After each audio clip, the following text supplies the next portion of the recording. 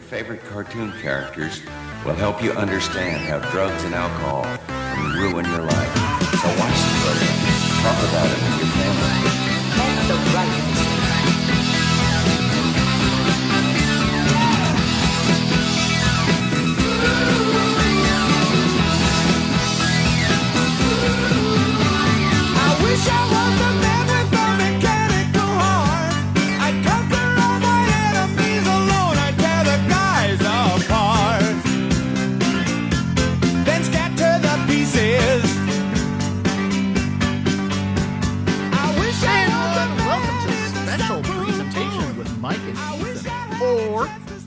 Elf will not be seen tonight. This is a incredible watershed for us. You know us as a nostalgia podcast in a way because we talk about things from our childhoods. Sometimes these things might be from long before our childhoods. I'll bet they're from long before a lot of you were ever born. But for the first time, we're going to look at something that was published in the 2020s. It is Woke, a TV series running on Hulu right this second. You could watch along with us if you wanted, if you had Hulu. Yeah, this came out like last year, didn't it? Or September 2020, yeah. Okay, so just last year. It's based on, it's created and based on the work of Keith Knight, whom I know from the K Chronicles, but he's done other stuff too. I think he did Think and... Yeah, he has another one. No, I don't think he made Toast and Butter. Woke is very interesting. I've always liked Keith Knight. I have his giant K Chronicles collection right here, which he autographed for me at San Diego Comic-Con 2009.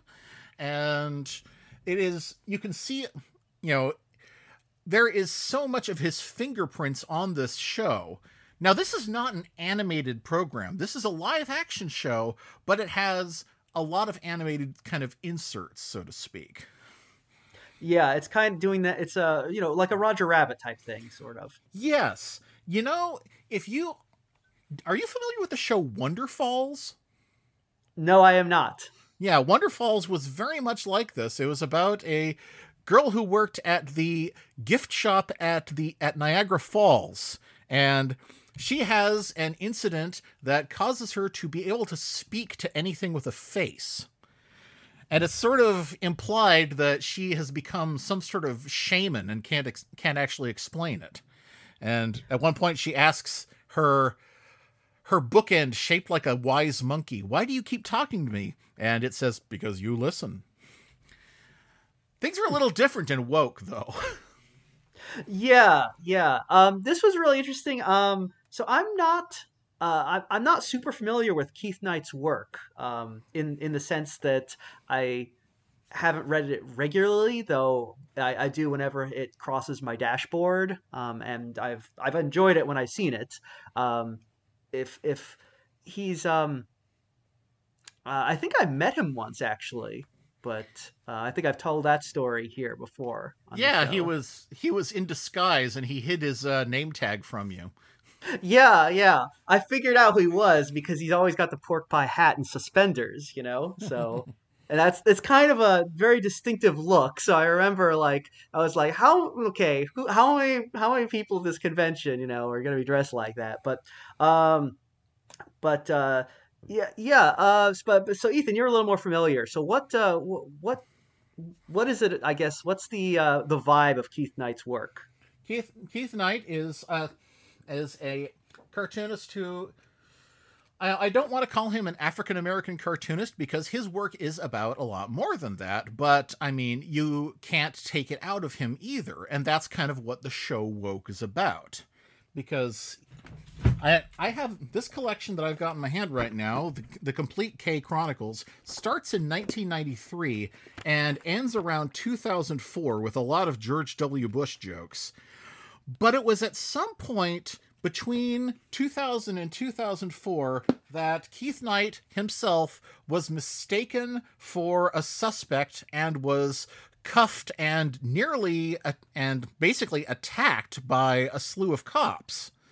And he was not apolitical before this, but he took this as his as his cue to redouble his efforts in the political sphere, especially because his white roommate came running up, and got between him and the cops, and they were like, whoa, hold on, there's a white guy here. We better show some respect. Yeah, an all too common occurrence in America, unfortunately. Yes.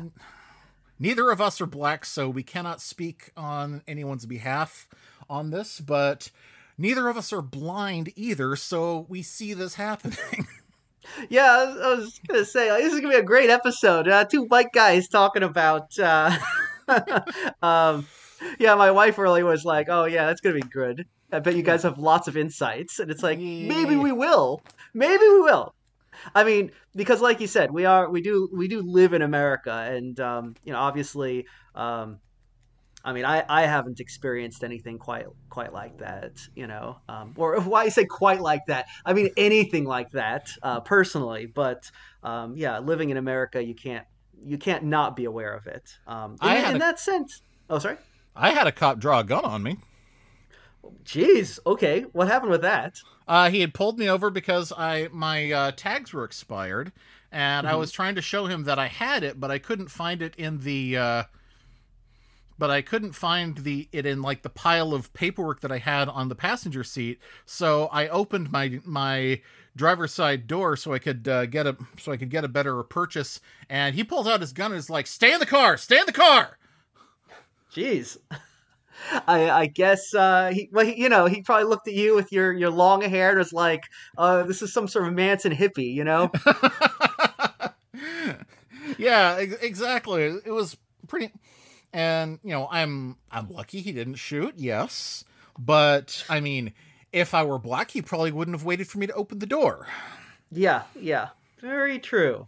So this show, Woke, it seems like it does take, well, like you said, it does take some elements from Keith Knight's actual life and kind of creates a sort of a fictionalized biography of him. Yes, it has a lot to do with what happened to him, but of course they have to sweeten it up for TV, and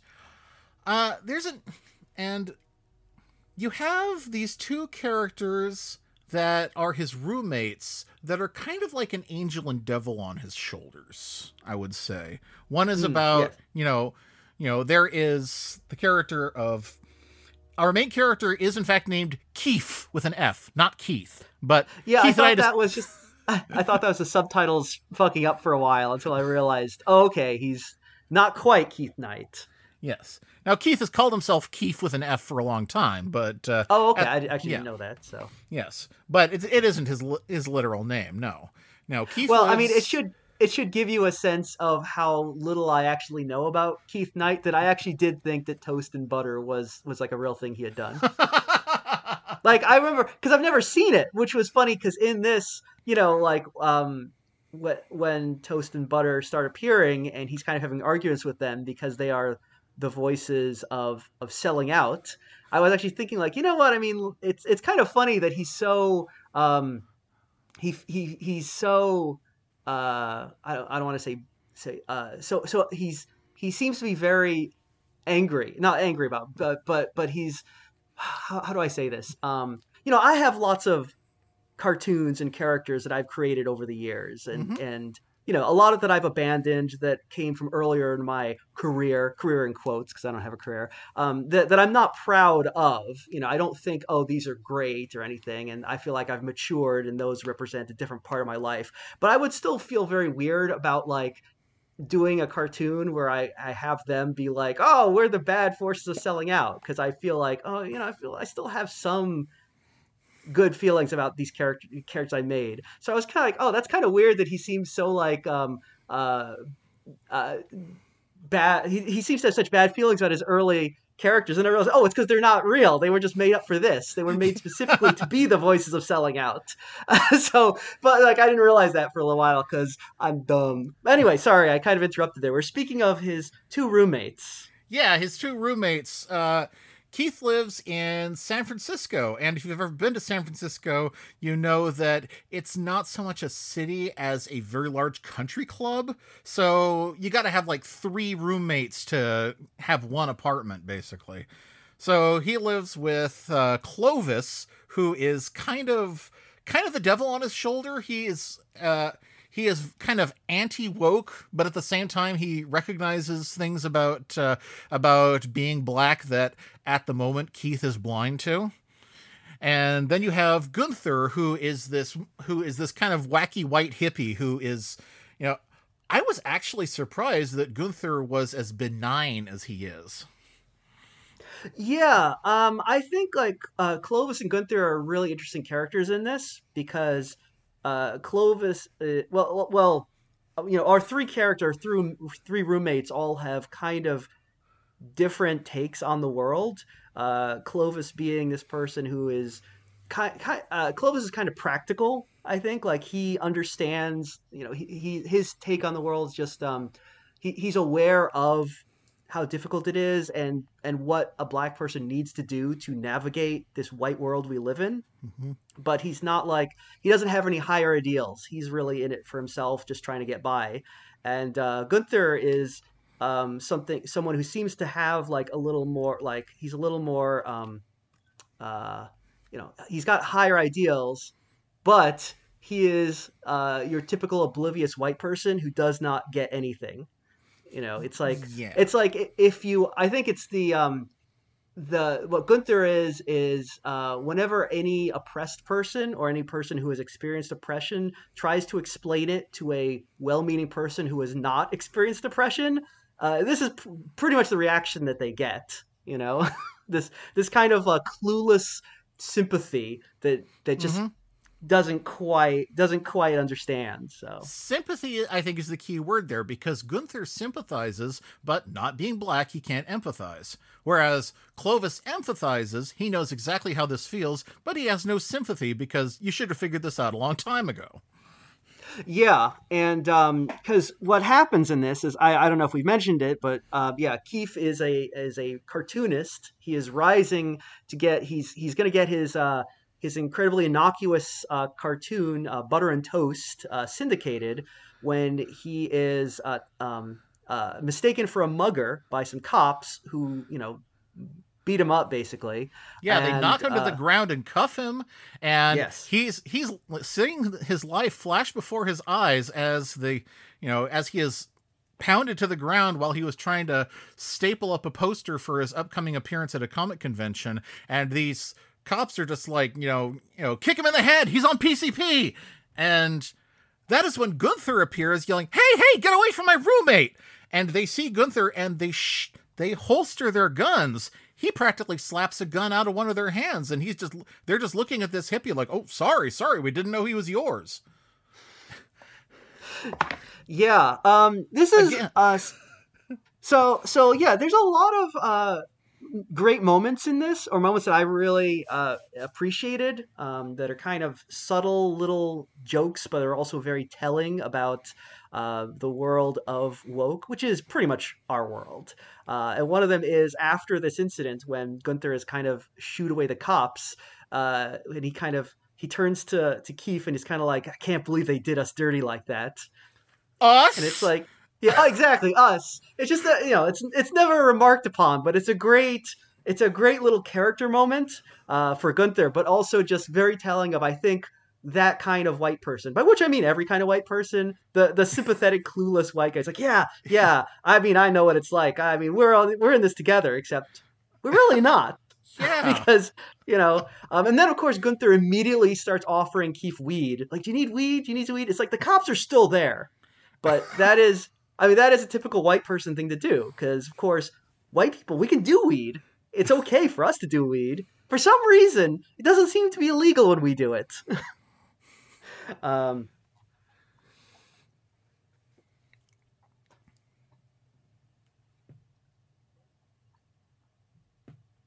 Still there? Yeah, sorry. Hello? Okay. Yeah, okay. Man, little blip there or something, but no, I heard weird. you. Yeah.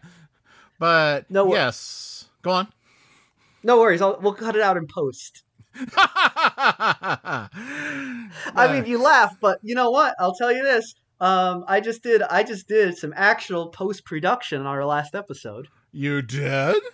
I did, because it turns out that Craig somehow got the 3 audio tracks in the episode with Steph not synced. So I literally had to go through the entire thing to make sure that we were each reacting to each other. Ironically, it means that it is probably the fancy pantsiest episode we've done, because it's good, because I was going through and it's like, you know what, this is good. I'll cut out all the bits where I'm just going and I was gonna say because that's like half of every episode, I realize, when I listen to it. Yeah. I like the naturalism of how we are, how I usually have to say a word twice just to get the punctuation, the suffix right that I'm looking for. Yeah, and then I'm like, yeah. I was going to say, yeah. Wow, we realized how bad our podcast is. We're woke. Whoa, shit. Oh, yeah, but anyway, so the point is then when the cops beat, or kind of, I don't want to say beat him up, they kind of like, well, they shove him to the ground and cuff him. After this, Keith starts to see things, by which is like trash cans and pens and things start speaking to him with faces of kind of out of his art. So yes. He's kind of seeing... he's doing that thing that like where they were cartoonists are always like, oh, wouldn't it be cool if everything I drew was real? Except it's not that cool, because they're all yelling at him. Yeah, because now he is woke. So that's kind of like, it's kind of symbolic of the scales falling from his eyes and him realizing the true nature of the world. And it doesn't come up as much as I thought it would. The 3rd episode has almost no talking items. Yeah, it's used it's pretty sparing, to be honest. The ads made it look like it was going to be like that Nickelodeon show where the kid has all the cartoons coming out of his head. I don't even remember what the name of that was. It was like the out wacky of world of head. Yeah. Yeah, like the wacky world of Alex Mack or something. But yeah, it's used fairly sparingly. And it's and also because that is something that also, when I first saw the ads, I was like, so he got woke because of a traumatic brain injury? That's kind of weird and easy to read uncharitably. Yes. And I suspect that because a lot of the initial chatter I had heard about this series was kind of negative. And I think that might be why. I think a lot of people are kind of turned off by that. Although he's not really, since he doesn't actually get his head bashed in, I don't think it actually is framed as a traumatic brain injury at all. It's just, like Keith in this seems to think that something happened to his brain to cause him to see things, but it's not really presented as such in the show. So it really is just kind of him realizing the nature of the world. Yeah, but it's weird that the nature of the world is that items talk to you, but no, I mean, I'm glad that they were able to work some of his, his drawings, his style, his animation into this. We haven't watched every episode. I watched 3, Mike watched 2, so maybe more of this will be explained later. I'm sure we're going to be finishing it eventually. Yeah, it was, because I liked it a lot more than I expected. It's not like I was like, oh, this is going to be crap. This is going to be the worst thing ever. But I was kind of like going in like, yeah, all right, sure. It's basically, I was kind of like, well, you know what? This is a modern thing. I don't really get modern television. So, but it dealt with a lot of, there are a lot of, when I say interesting issues, issues that are very relevant to our modern lives and have been for a very long time, unfortunately, and don't really get it addresses them in ways that are um, it kind of it walks a delicate balance because it is a very humorous presentation. It's a comedy, but it also deals with things in with the gravitas that they seem to deserve. It's this weird thing where it seems to be like this whole show is like not taking itself very seriously, but at the same time taking itself deadly seriously, and it kind of works. I mean, it works very well, I think. Yes. I had to take breaks. I would watch like 5 minutes and then I'd look at my phone for 5 minutes or whatever. I'm not sure if it's because I was having trouble processing it, or if I was just actually. I think a lot of it came across as more predictable than I was expecting. And Really? Oh, yeah. interesting. And I don't want to come across as woker than thou or anything, but the first 5 or so minutes before Keith has his run-in with the cops is a lot of kind of, hand-holding baby's first woke stuff where there's like, all these things that, even we can see, even we, whitest motherfuckers on the podcast spectrum, we recognize. And that's a white spectrum. That is a very white spectrum. Oh my God. Even we can see that this is, some racist fucked up shit. And, Keith is just like, doo-doo-doo-doo-doo. I think I'm going to return this wallet with a white woman's ID in it. This has no money in it. I'm sure she will be happy to see the wallet again.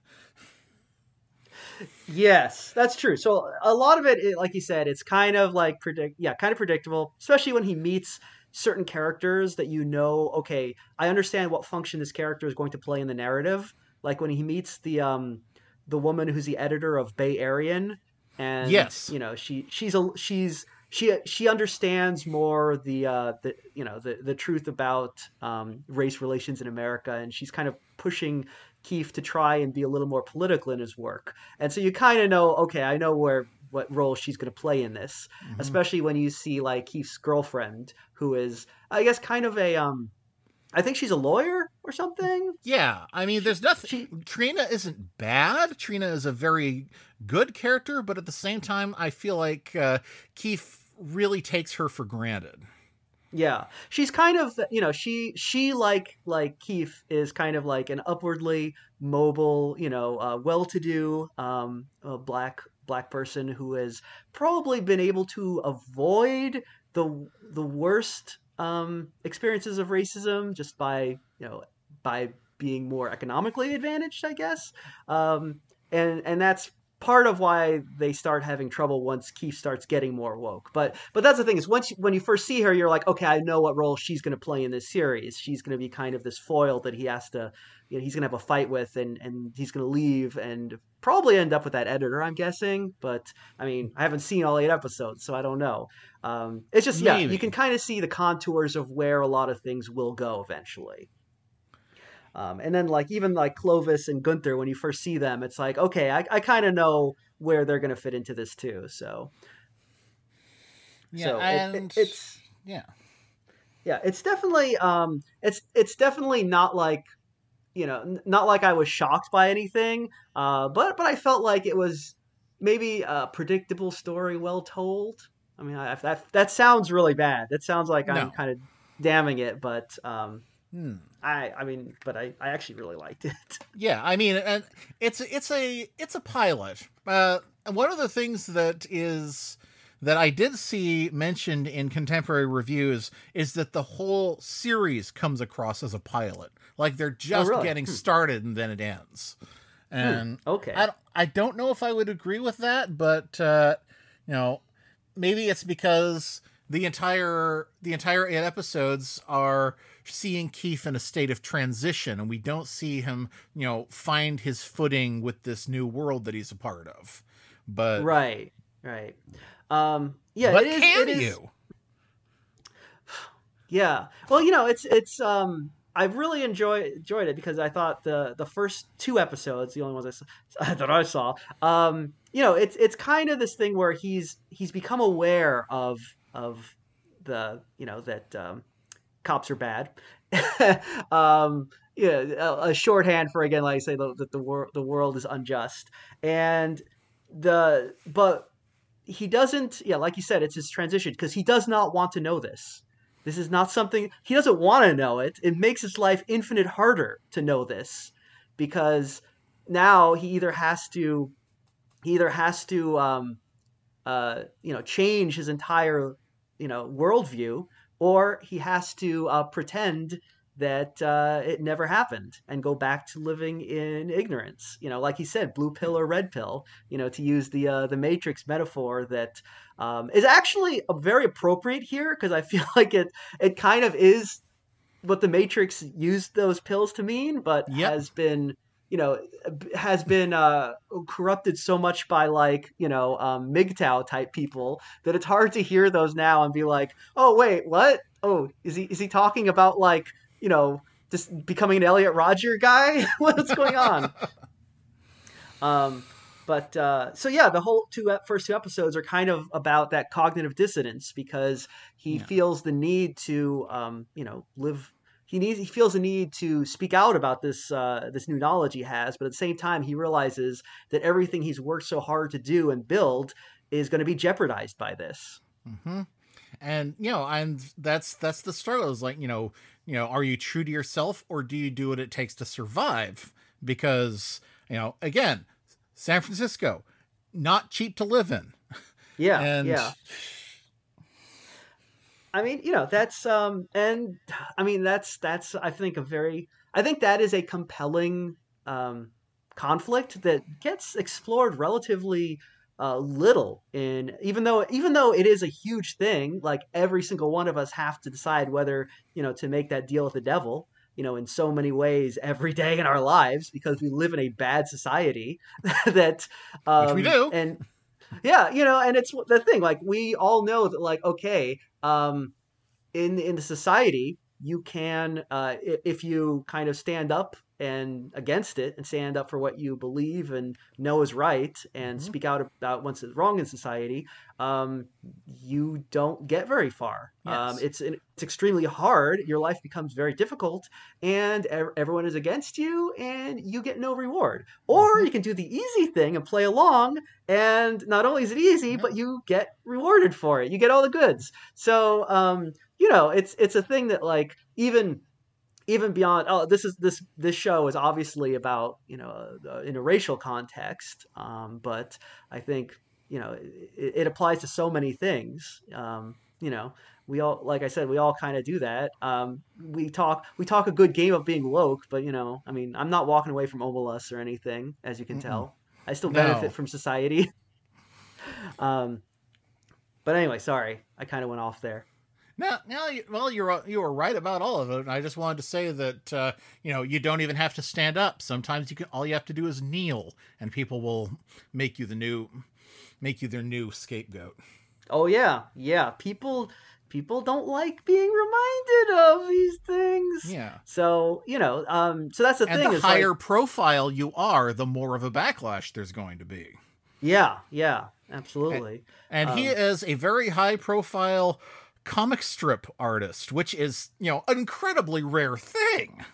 yeah, yeah. And that's the thing is, like, this is, it's framed in this as, because of all the talking cartoon people. It's like, oh, it's kind of it's a jokey show, but the issues that Keith is dealing with here are very, very serious ones. His entire livelihood is at stake. His relationship with his girlfriend and his roommates and all his friends is at stake. And so he really does not want to be woke. He really does not want to. Not just that he doesn't. It's not just that he doesn't want to deal with these things. He wants to be ignorant of them. You know. But woke is not a binary thing. It's not like you can't literally go back to sleep on it because it's more like you can't put shit back in a goose. Yeah. So Yeah. Yep. Yep. He talks about. He's like, I'm gonna put the genie back in the bottle, but that doesn't really work for him. Um, no, because we haven't even mentioned that what this is all leading to is is a scene at the end of the end of the first episode where he has, after being tormented by a talking malt liquor bottle, his own pen, and the floating images of his characters, toast and butter. Oh, and the trash can. This is actually important. Yeah. Yeah, because there is a scene early on where we see him going to his favorite barbershop. And this is one of those things that, I didn't figure out until I was, into my 20s, was that, because black hair has its own nuances, generally they have their own barbershops, and you get to know your barber really well. It becomes a place of social comfort. And, as he's trying to work out this new world, he enters his barbershop only to find that it's been taken over by beardo white hipsters. Yeah, this was a great scene. They're all drinking like those little those little tumblers of what is it? What is that whiskey that the homebrew whiskey that oh geez, I don't even know. Drink? What's beer? I don't even know. Yeah, they've all got those kind of little that particular hipster San Francisco haircut and mustache combination where it's kind of the the kind of side of the head. Yeah. Yes, the kind of fade up to like long on top, shaved on the sides. The little curl mustache that looks like you're a 1800s strongman, very San Francisco. So that's a nice little touch, because actually the show, I also, again, sorry, getting off topic. One of the nice thing about the show is location is very important here. I think we are, especially in 2021, when everything is kind of created to be kind of generic, like all media is like, look, all media is filmed in Toronto and it is just supposed to stand in for every city USA. It's rare that you see a media where you're like, oh no, the city is almost like a character in this show. And because it is so, you see things like the Transamerica building, you see areas like, Chinatown, you see, those weird little bicycles all over the street. It's if you've been to San Francisco, it's like, okay, this is what it looks like. This is that area. And it's almost like a Coen Brothers movie in that sense, because that's a good way of putting it. Yeah, because you ever watch any of those, you're like, okay, every time location is always very important in them, whether it's like the South in Oh Brother, or Big Lebowski's Los Angeles. There's always little details that really indicate this is taking place in a very specific location that really influences kind of the vibe of the movie, but also the characters that live there. Anyway, sorry, that was again getting off. We were talking about that trash can at the barbershop. Well, I was going to say, are you aware that it wasn't actually filmed in San Francisco? It was filmed in Vancouver. What? Yeah. Vancouver. Oh God! I guess I'm not as woke as I thought I was. You tricked me, Keith Knight. How could you do this to me?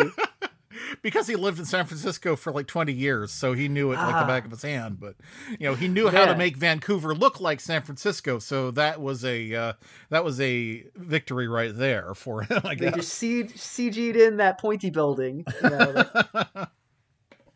Anyway, but you were saying about the barbershop. Yeah, he's walking away from the gentrified barbershop in a daze, and that's when he gets addressed by a trash can with the voice of the legendary Cedric the Entertainer, who who says to him, you don't really believe your barber friend just moved away, right? What did they say? They said he moved down south. He's from Cleveland. So, and the trash can said, well, what do I do? And the trash can looks at him, real knowingly, and says, do the right thing. Which, of course, is his clue to grab the trash can and hurl it through the window of the barbershop, and it just bounces off because it's plastic. Yeah, there's a lot of like little gags in this that, I feel like like I said, I kind of appreciate the delicate balance in this because I feel like in a lesser effort, a lot of these gags would have deflated the themes and messages of the show. But in this one, they kind of work because they emphasize the messiness of the situation. You know, Yeah. um, There's a lot of, there are a lot of aspects of, having this kind of personal revelation that do not, that do not function with what you've been taught about how to handle these situations. Possibly because it's out of date, possibly because you were misled in the first place. yeah, yeah.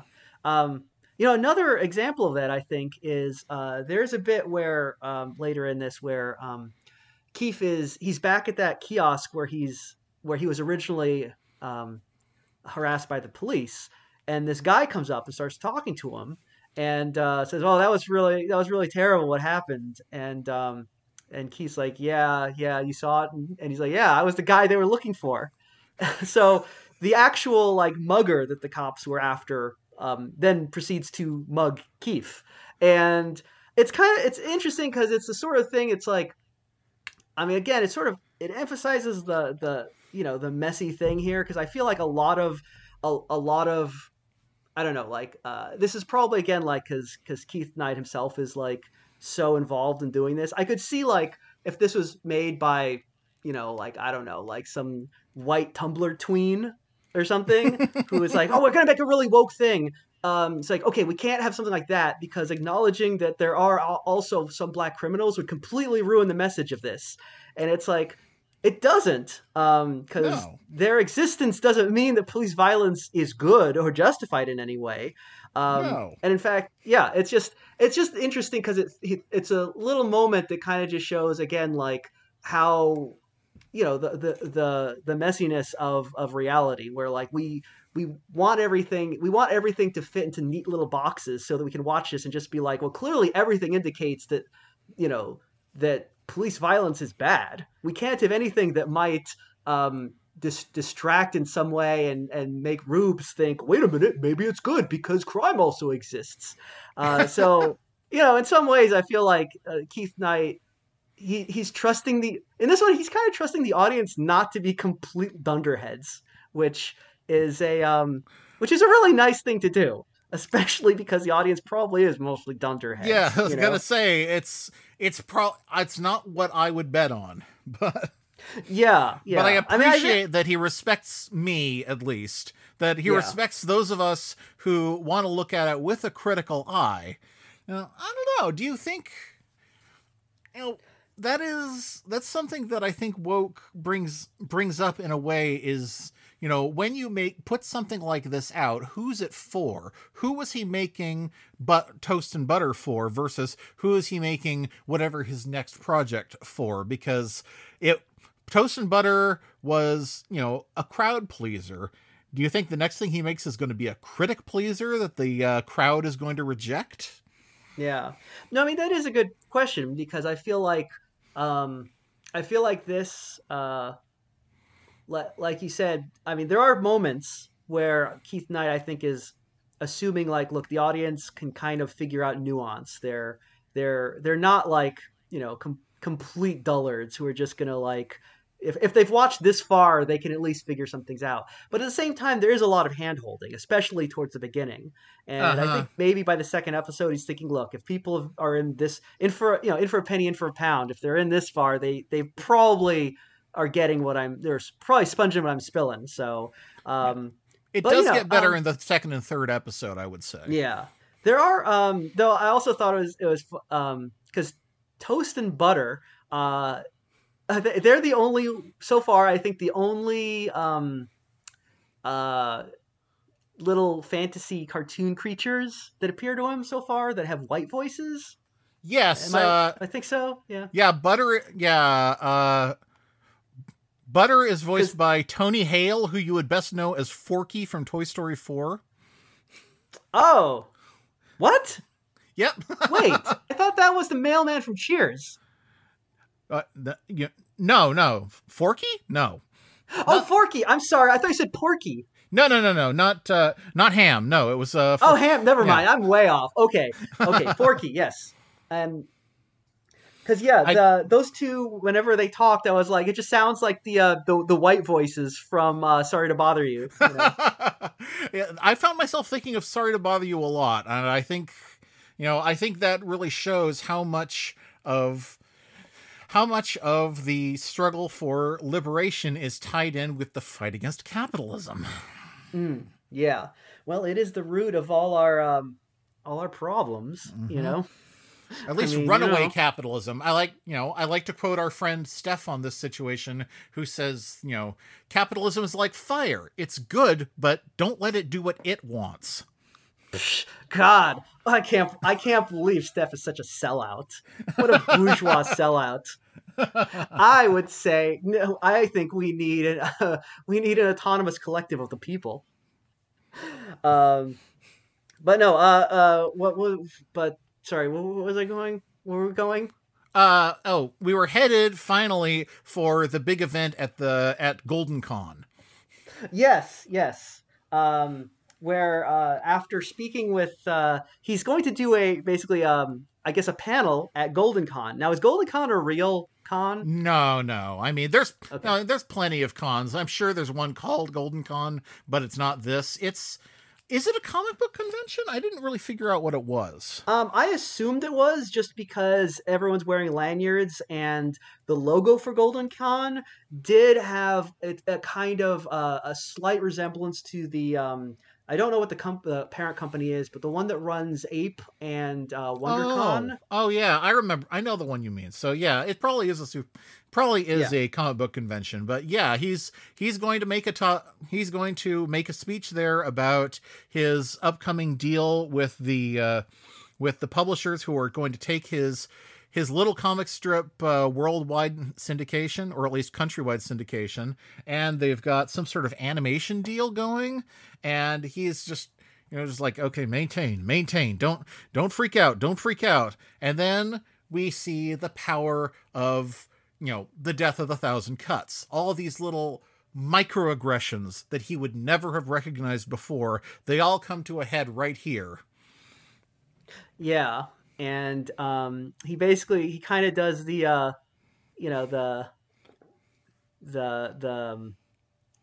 network speech. Yeah, kind of. Yeah, kind of the network speech. Kind of the Grinch calling all the Who's out in the Jim Carrey movie. Yeah. Because he's, like you said, he's noticing all the things, like, for example, how they lightened the photograph of him. Yeah, they lightened the photograph of him, and then later on he gets forbidden from returning to the building, and the new photo of him has been darkened. That was a great little bit, because when that happened, because basically he gets kind of banned after he tells his truth at Golden Con. The syndicate, basically, he becomes persona non grata, and they bar him from the building, and they have a photo saying, "Do not let this guy in," and they darken it. Which was funny because it's subtly done, because when they first show it, I was actually thinking, like, they darkened it, didn't they? It looks like they did. And I was kind of hoping that they wouldn't mention it, like just leave it as like an Easter egg for people with, like, I guess, color perception. No, I guess they were like, but they do mention it. It's still it's an amusing gag, but it's also very, very, very real. To be honest, and I think that's why they brought it up, because it's funnier if you figure it out and they don't bring your attention to it. But if you don't figure it out, then there's no irony there. Then you're just like, oh, he's darker, therefore he's bad. But they don't state it. Then you're just stating, now he's bad, therefore he's darker. You know what? And honestly, considering that, like, well, this is on Hulu, so I'm sure a lot of white people are watching it, and a lot of the white people probably would just be like, "Oh yeah, he's just, like, completely, like, go right to their reptile brains and just think like, yeah, he's evil, yeah, he's darker, yep, scans, Because, just saying, white people are like, since we don't have to think about these things very often, because, we're in charge, and it's not like there's a a national murder force that is looking for reasons to kill us all the time, we don't think of a lot of these things. They kind of just go right over our heads. Yeah, and I mean, except for me, I'm woke.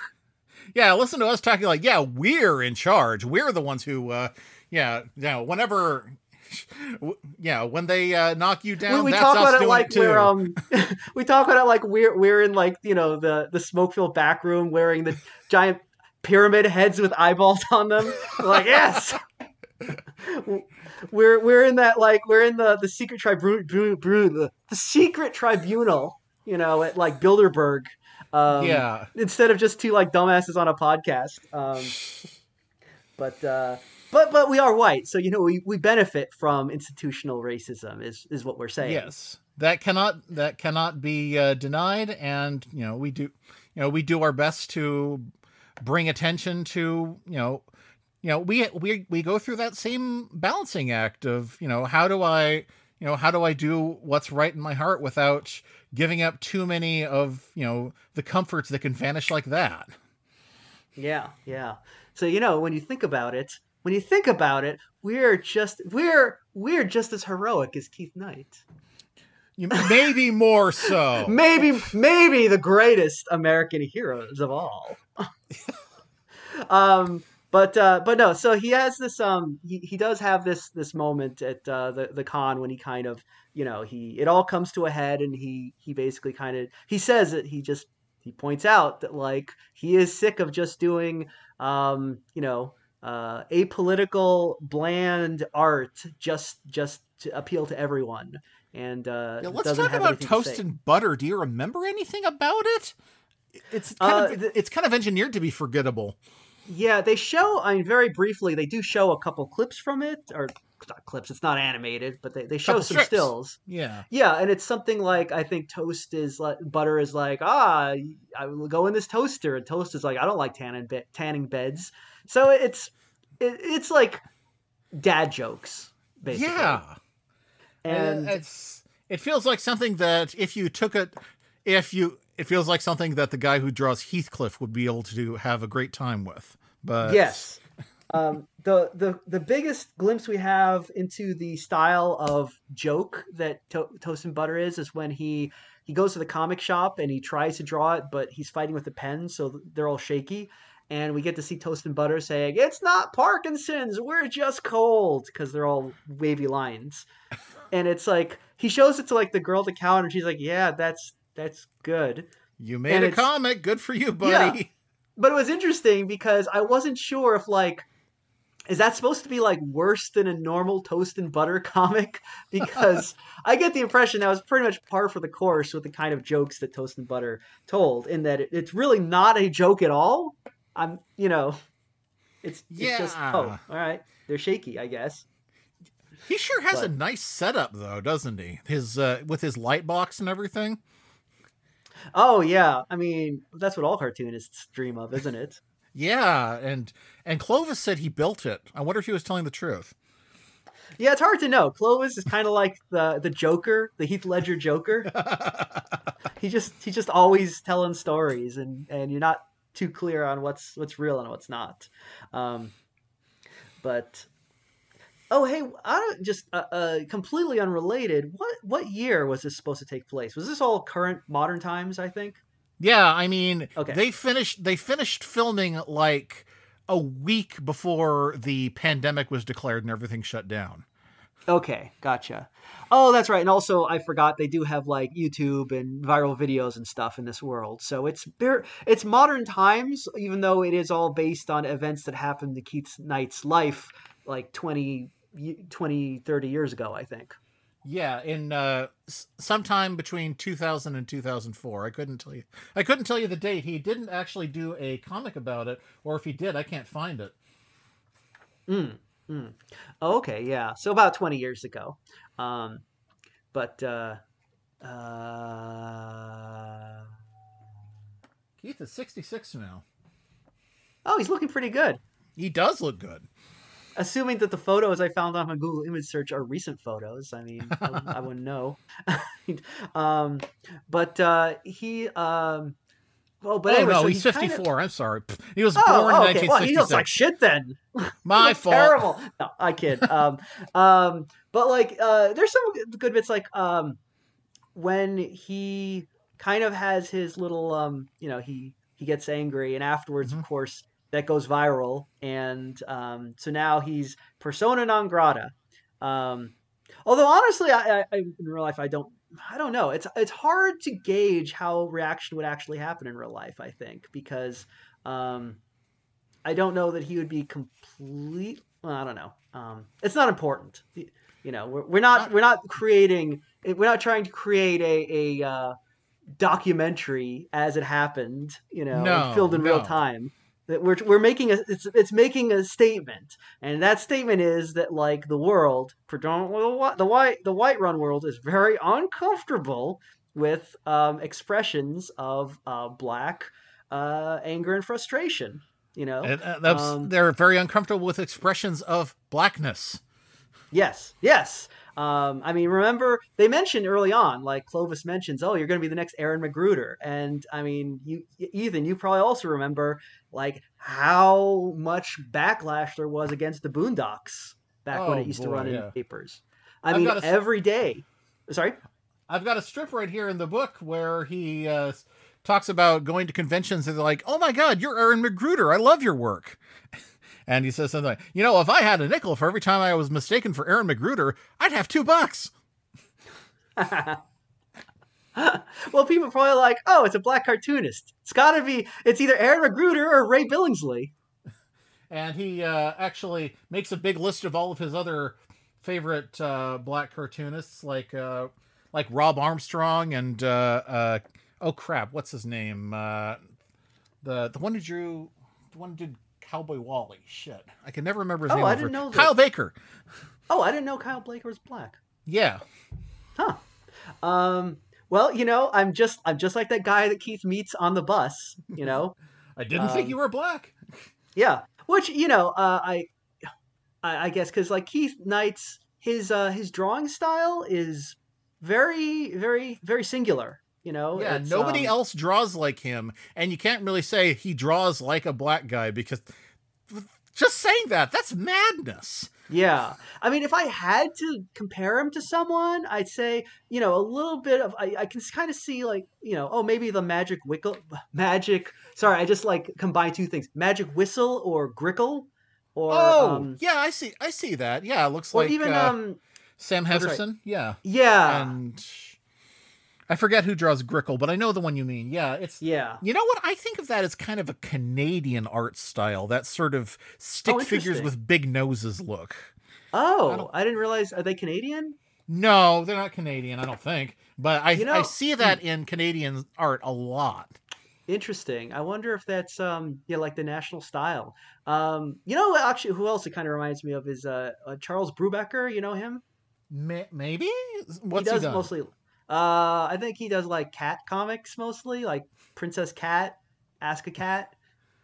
I I forget. don't know him. I should. I forget. I just know that like I see his stuff on Twitter all the time. So there's a something about the eyes are kind of similar, but like again, these are people who are like have similar, but like you would never like mistake them for Keith Knight because Keith Knight is just way more Canadian. You know. Which is why I did think it was like very weird when like when in this thing when Keith Knight he goes to talk to a syndicate and he's like whoa, drinking maple syrup out of a moose. Uh, I just imagine a spigot on the side of a moose with a yeah, little while he's Dixie cup dressed in dispenser in his ear. dressed in his freshly pressed Canadian Mountie uniform. We But could, we would never mock the black experience in America, but we will always mock the Canadian experience anywhere wait, you know what? because You know what? they're fair game. You know what, Keith? Sorry, you know what Canadian Keith Knight would be? Sorry, Canadian Keith Knight would be after he becomes woke. Uh, uh, Pro Montreal. Well, yeah, but I was gonna say he'd be Dudley Do the Right Thing. Oh, fucking good show. Yeah, nailed it. Can you believe I just thought of that right now? They should hire me to make. They're like, yeah, I should go to Keith Knight and be like, Keith Knight. Okay, listen. I know you probably got this whole series planned out, but I got this idea. Okay, so first of all, you got to rewrite it so that Keith is Canadian. Okay, that's very important. So we can set up this gag. And he's gonna be like, "How about you draw some toast and butter for me?" Well, yeah, I could. I think I could. Well, I think probably if I was going to, if the syndicate was going to make me famous, I would totally draw toast and butter. I would take that deal. Yeah. I mean, we don't have an experience to push back like that. We don't have to, we don't have to swallow our own tongues and tap dance in the same way. Yeah.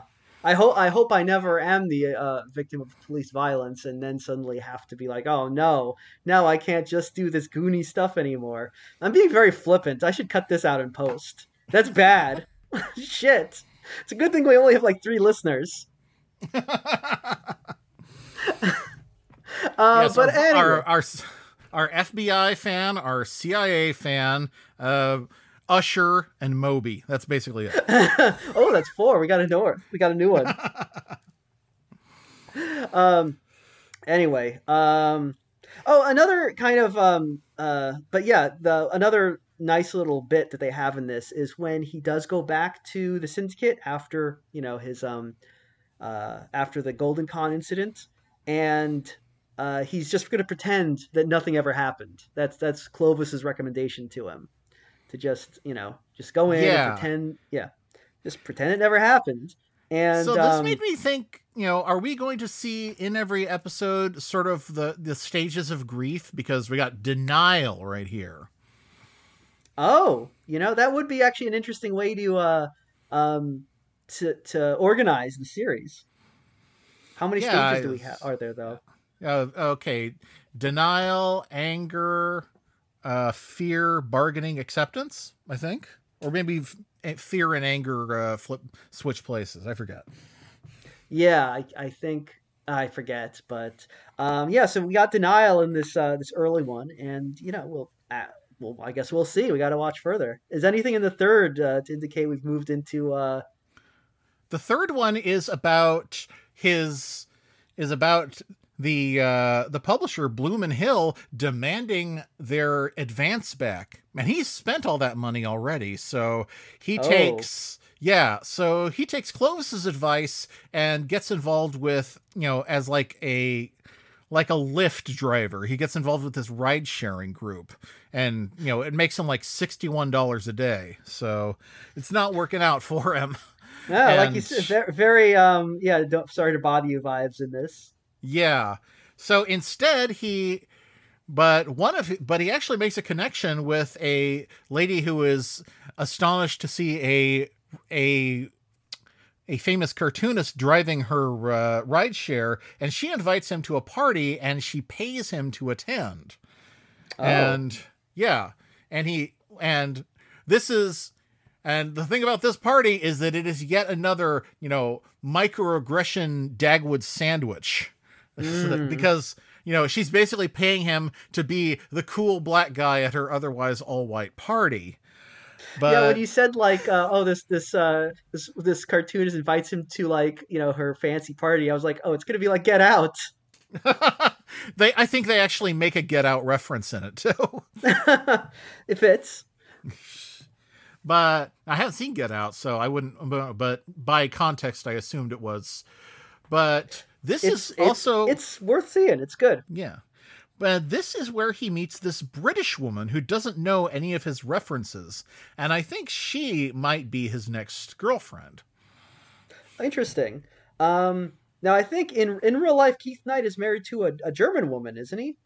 I believe so, yes. And this woman is, again, European, not American, yes. At least. So, that might be, a stand-in. Though that is interesting, because, Europe has a very different history with race than America. So an African American marrying a German woman is, I mean, I couldn't even begin to write that story. I just don't have the experience one way or another. So I'm sure that their story you could make a whole other series about. But Yeah.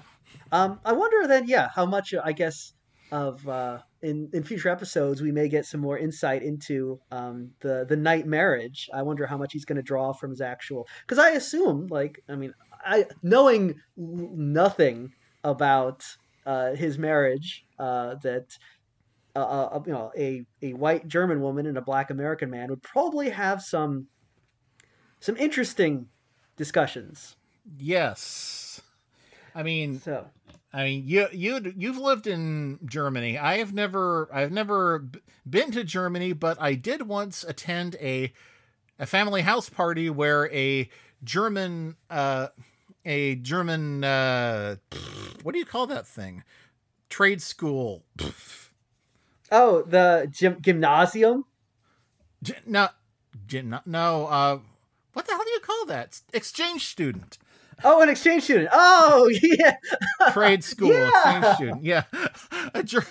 A German exchange student was staying with the family, and we watched the movie. The Blues Brothers, and she was very surprised to see the Illinois Nazis.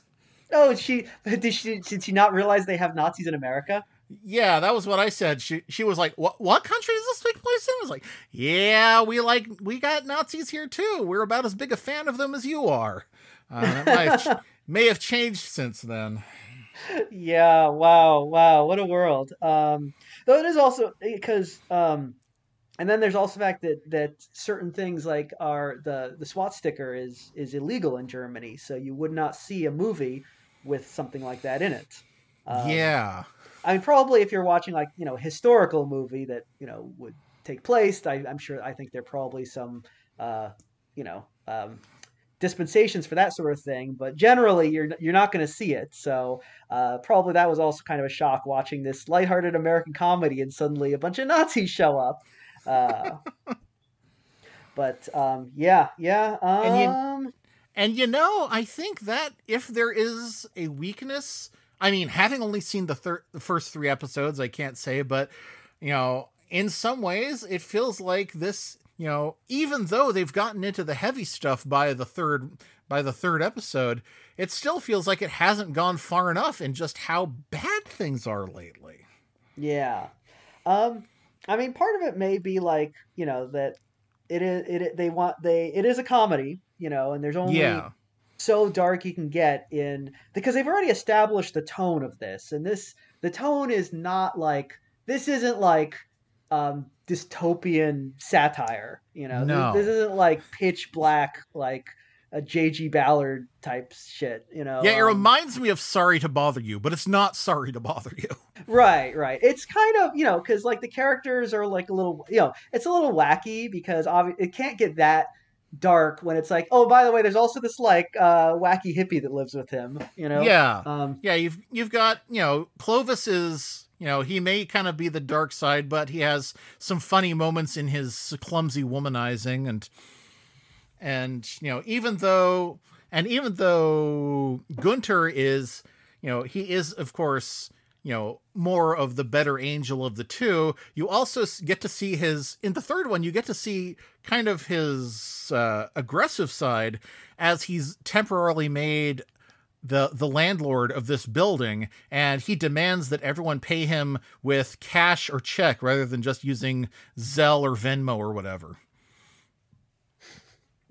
And well, you know, they say power corrupts. And I'm not sure why Gunther is temporary landlord. He says Mrs. Chang left me in charge, so there's a weird sort of, you know, Starscream and Megatron thing going on with them, I guess. But yeah, well, you know, I think well, you know, they're showing that, like, not only, you know, there's no class solidarity. As soon as Gunther has the opportunity to move into the rent-seeking class, he turns on all his friends in the working class. Yeah. Ironically, the only one who really has a problem with it is another white person who lives in the building who is a, real dickbag about it. And, I guess maybe that's to state that, everyone else is like, well, we better not fuck with the white guy. It's like, oh, a white guy has no fear of fucking with another white guy. Yeah, I guess it's one of those things where, like, I feel like this sort of show, because of the material that it does deal with, I'm tempted to like try and find symbolism in everything and meaning in everything, but it is possible there's certain things that are put in there to like, look, this is it's a comedy show. We're gonna have some jokes, That's it's like true. in Get Out, which I know you haven't seen, but there's a bit where a weird psychotic white character is drinking milk and in just weird way, and everyone was going nuts trying to figure out the symbolism of what this meant. And I think Jordan Peele finally said, no, we just did it because it looks weird when an adult drinks milk. It looks creepy. So don't they make a joke about that, about toast and butter, say something to Keith like, you can drink milk at every meal from now on. Yeah, and it's actually kind of true, because someone was actually pointing this out to me, that like there is something very weird about adults just drinking milk. And I was kind of like, yeah, okay. But then they started posting photos, like clips from films where it happens, and it's like the what Malcolm McDowell in A Clockwork Orange, and the dude in No Country for Old Men. I don't know, I forget the guy's name. The guy with the bowl haircut. So it's just like, okay, yeah, it is a thing in film where like weirdos drink milk. Well, I mean, there is that famous line from some Bob Hope movie. I've never seen it, but I've seen it quoted a million times, where he goes into a bar and says, milk, please. And everyone in the bar looks at him. And then he adds, in a dirty glass. Oh, okay. Yeah. Actually, I think that reminds me of that old Mad Magazine parody of the Old with West. Bupgoo? I think that's the one where he goes in the bar and orders milk, and all the cowboys are scared because it's that thing that comes out of cows. I forget. It's been a long time, but Anyway, we got derailed onto milk because. Let's turn our milk back into butter for toast and butter. There you go. Nice save. But so what else should we say about woke? I did see one real failing on this show's part, and I don't think it is, I feel that this show is not showing enough kind of, solidarity in the sexes. I feel like this is very much a man's point of view to the detriment of the female character's story. And I saw that in both Trina, the girlfriend who ends up getting dumped, she dumps him, and Ayanna, the publisher at the Bay Area, whom we see Clovis trying to pulling this, this scam / stalking on. And, I don't feel that what happened, I don't feel that justice was served in either of those two situations. But I'm not sure how I would be able to correct it myself. So maybe they're headed for something in future episodes. Yeah, no, I think you're right. They are pretty much just, they are props there to aid Keith in his quest to find, in his vision quest to figure out his life. They're, to aid his narration. You might say that they would serve the role that in a Stephen King story would be played by a certain kind of magical person. Interesting. You know what I mean. Yeah. But I don't know. I don't know if that would be accurate, because I think Ayayan, what's her name? Ayanna. The Bay Area Ayanna. She's kind of like serves that role because she's the one who's going to be like helping him on his quest to find himself. I don't know if Trina really slots into that as much. Trina but yeah, and I mean, it is Ayana pretty much are kind of like if you reversed the financial situations of Betty and Veronica.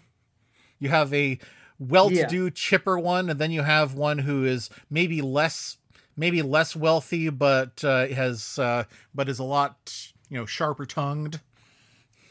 Yeah, and they should make a clock where Keith is drinking a malt with both of them.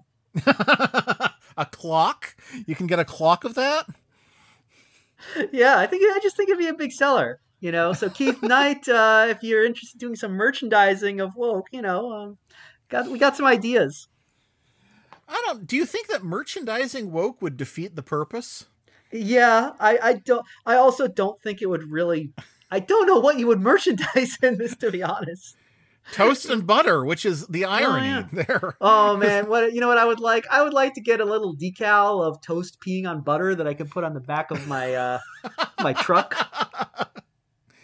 That's a good idea. It's like, somebody's got to actually profit off of these bootleg peeing on decals. Why not you, Keith? But yeah, think about it, But yeah, so no, I think you're right. I mean, this is definitely like Keith's story, kind of told from his point of view. So I guess the roles of women kind of are reflected in that they're kind of secondary characters. Yeah, but and I think that kind of shows how even knowing that it was completed in 2020 and then aired 7 months later, it still makes it feel kind of like a time capsule, because in that time we had and it just 2 months later, actually. So it wasn't a time capsule when it was released, but 2 months later we had an election where black women saved the whole country's ass again. Yeah. Oh, you know what? I just realized there is another female character in this that has, minor. Oh, the comic book store owner, yes. Oh no, I wasn't even thinking of her. I was thinking of Cindy from the Syndicate. Oh yeah. She's minor, but she's kind of an interesting character because when after he's trying to make up with the Syndicate, and she basically tells him like, no, you're done, leave. And she goes on a little bit of a rant where she says, I understand, I feel that way all the time. I want to wreck things because I'm, sometimes, but I play by the rules. I know, I made that deal. I know how it goes. And, and you need to do, she's basically, I don't think she tells him you need to make that deal, but you need to find what you need. And also it's kind of interesting because like when Keith is trying to like assuage her, he's like, you understand, you're an Asian or something. I couldn't guess her ethnicity either, but she is, I think that's kind of a barometer for, I would have just thought of her as, I think I would have taken her for white, and then he said that, I was like, maybe she's Asian. I don't know. Yeah, I mean, I thought she was white, and maybe she actually is. Maybe that's the joke. I think it's an interesting moment because again, it shows the messiness of these things, where like even it's like even a black person who is woke can have some some bad takes about race, Yeah. if it's not something that's completely in their wheelhouse. I mean, it's the most, baby's first observation ever, but black and white are, nobody that you'll meet actually is one or the other. And he even talks about that when he goes into into his thing as well. Those fucking green people. That was, that was pretty good. Yeah. I was glad that finally that was great. Cause like, when the Toast Man says like, well, I don't care if you're black, white, green, or blue. And it's like, even as, the whitest white person who ever whited, I still was like, oh God, that line, that boomer line. So it's nice to see that get like, get roasted a little bit.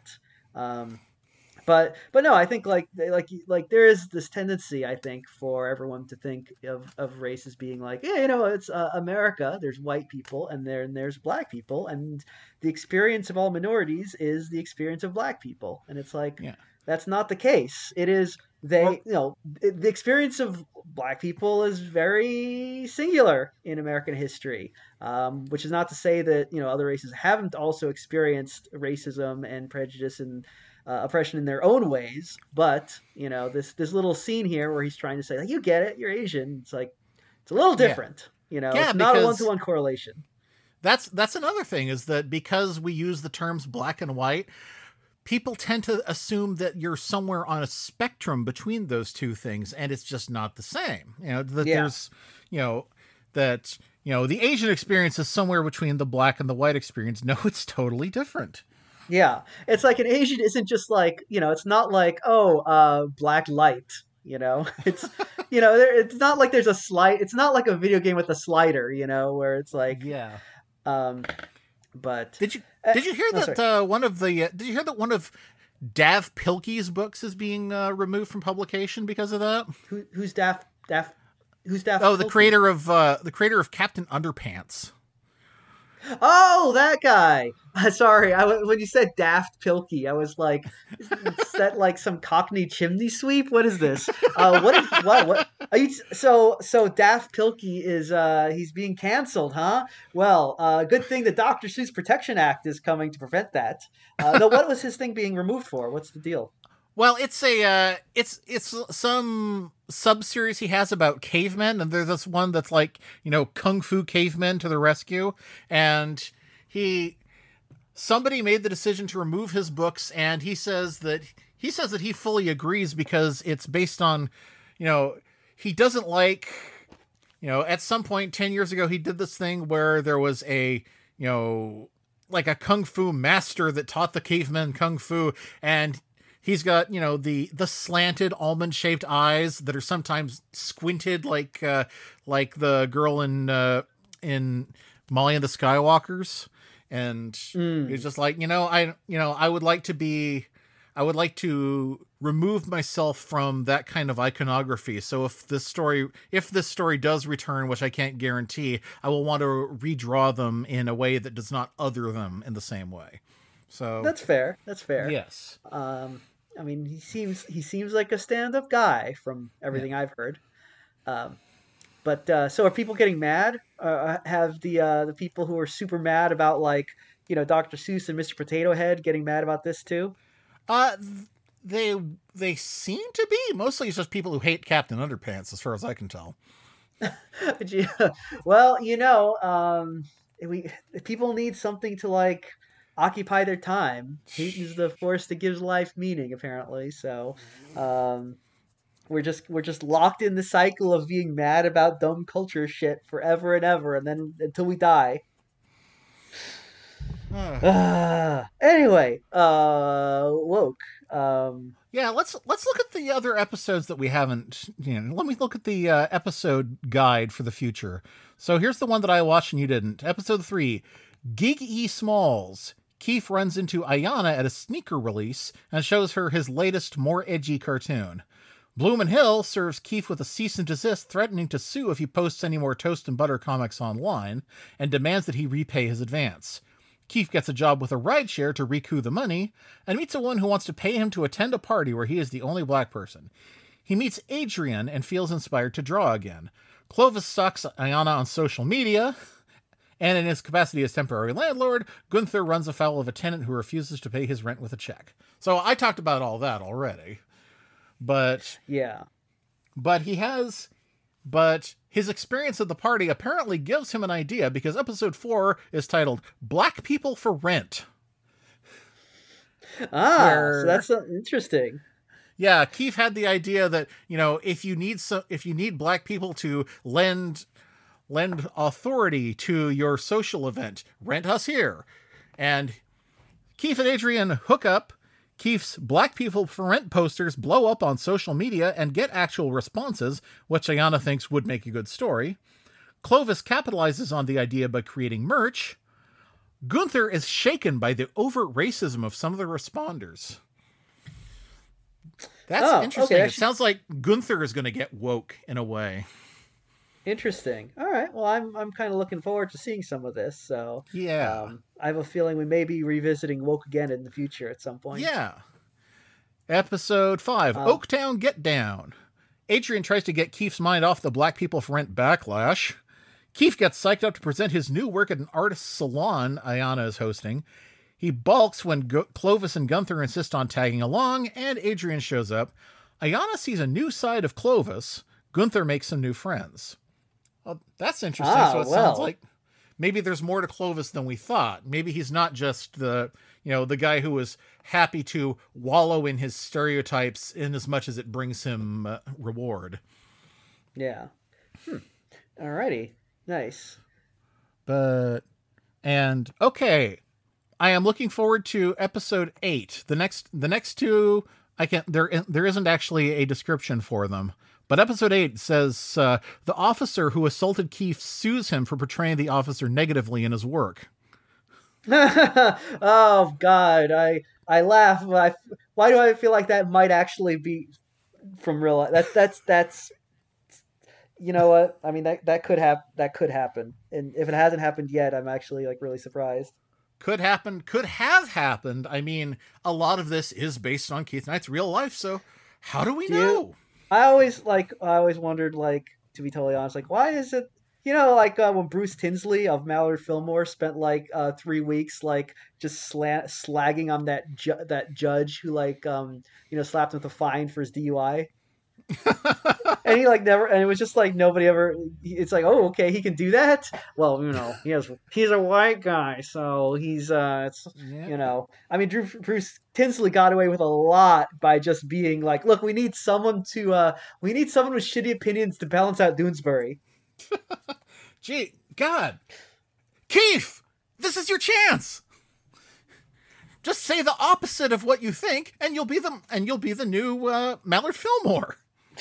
I mean, there's an opening because he finally got fired. Yes, he got fired. He got Someone fired else from has the been comic drawing that it. he created. Yeah, oh, which is exactly what happened to Keith too. Oh, what? Yeah, he gets fired from Toast and Butter, and then another artist takes over in another episode. Oh, I guess. Wait a second. That's interesting.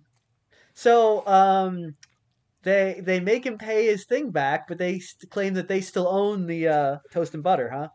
Yeah, that's one of those. Hey, sue them with what? Yeah, I spent all the money already. Well, what are you gonna? Yeah, all right. Well, so yeah, that's something I think we'll be checking out. Yes, we will be looking forward to more woke. Yeah.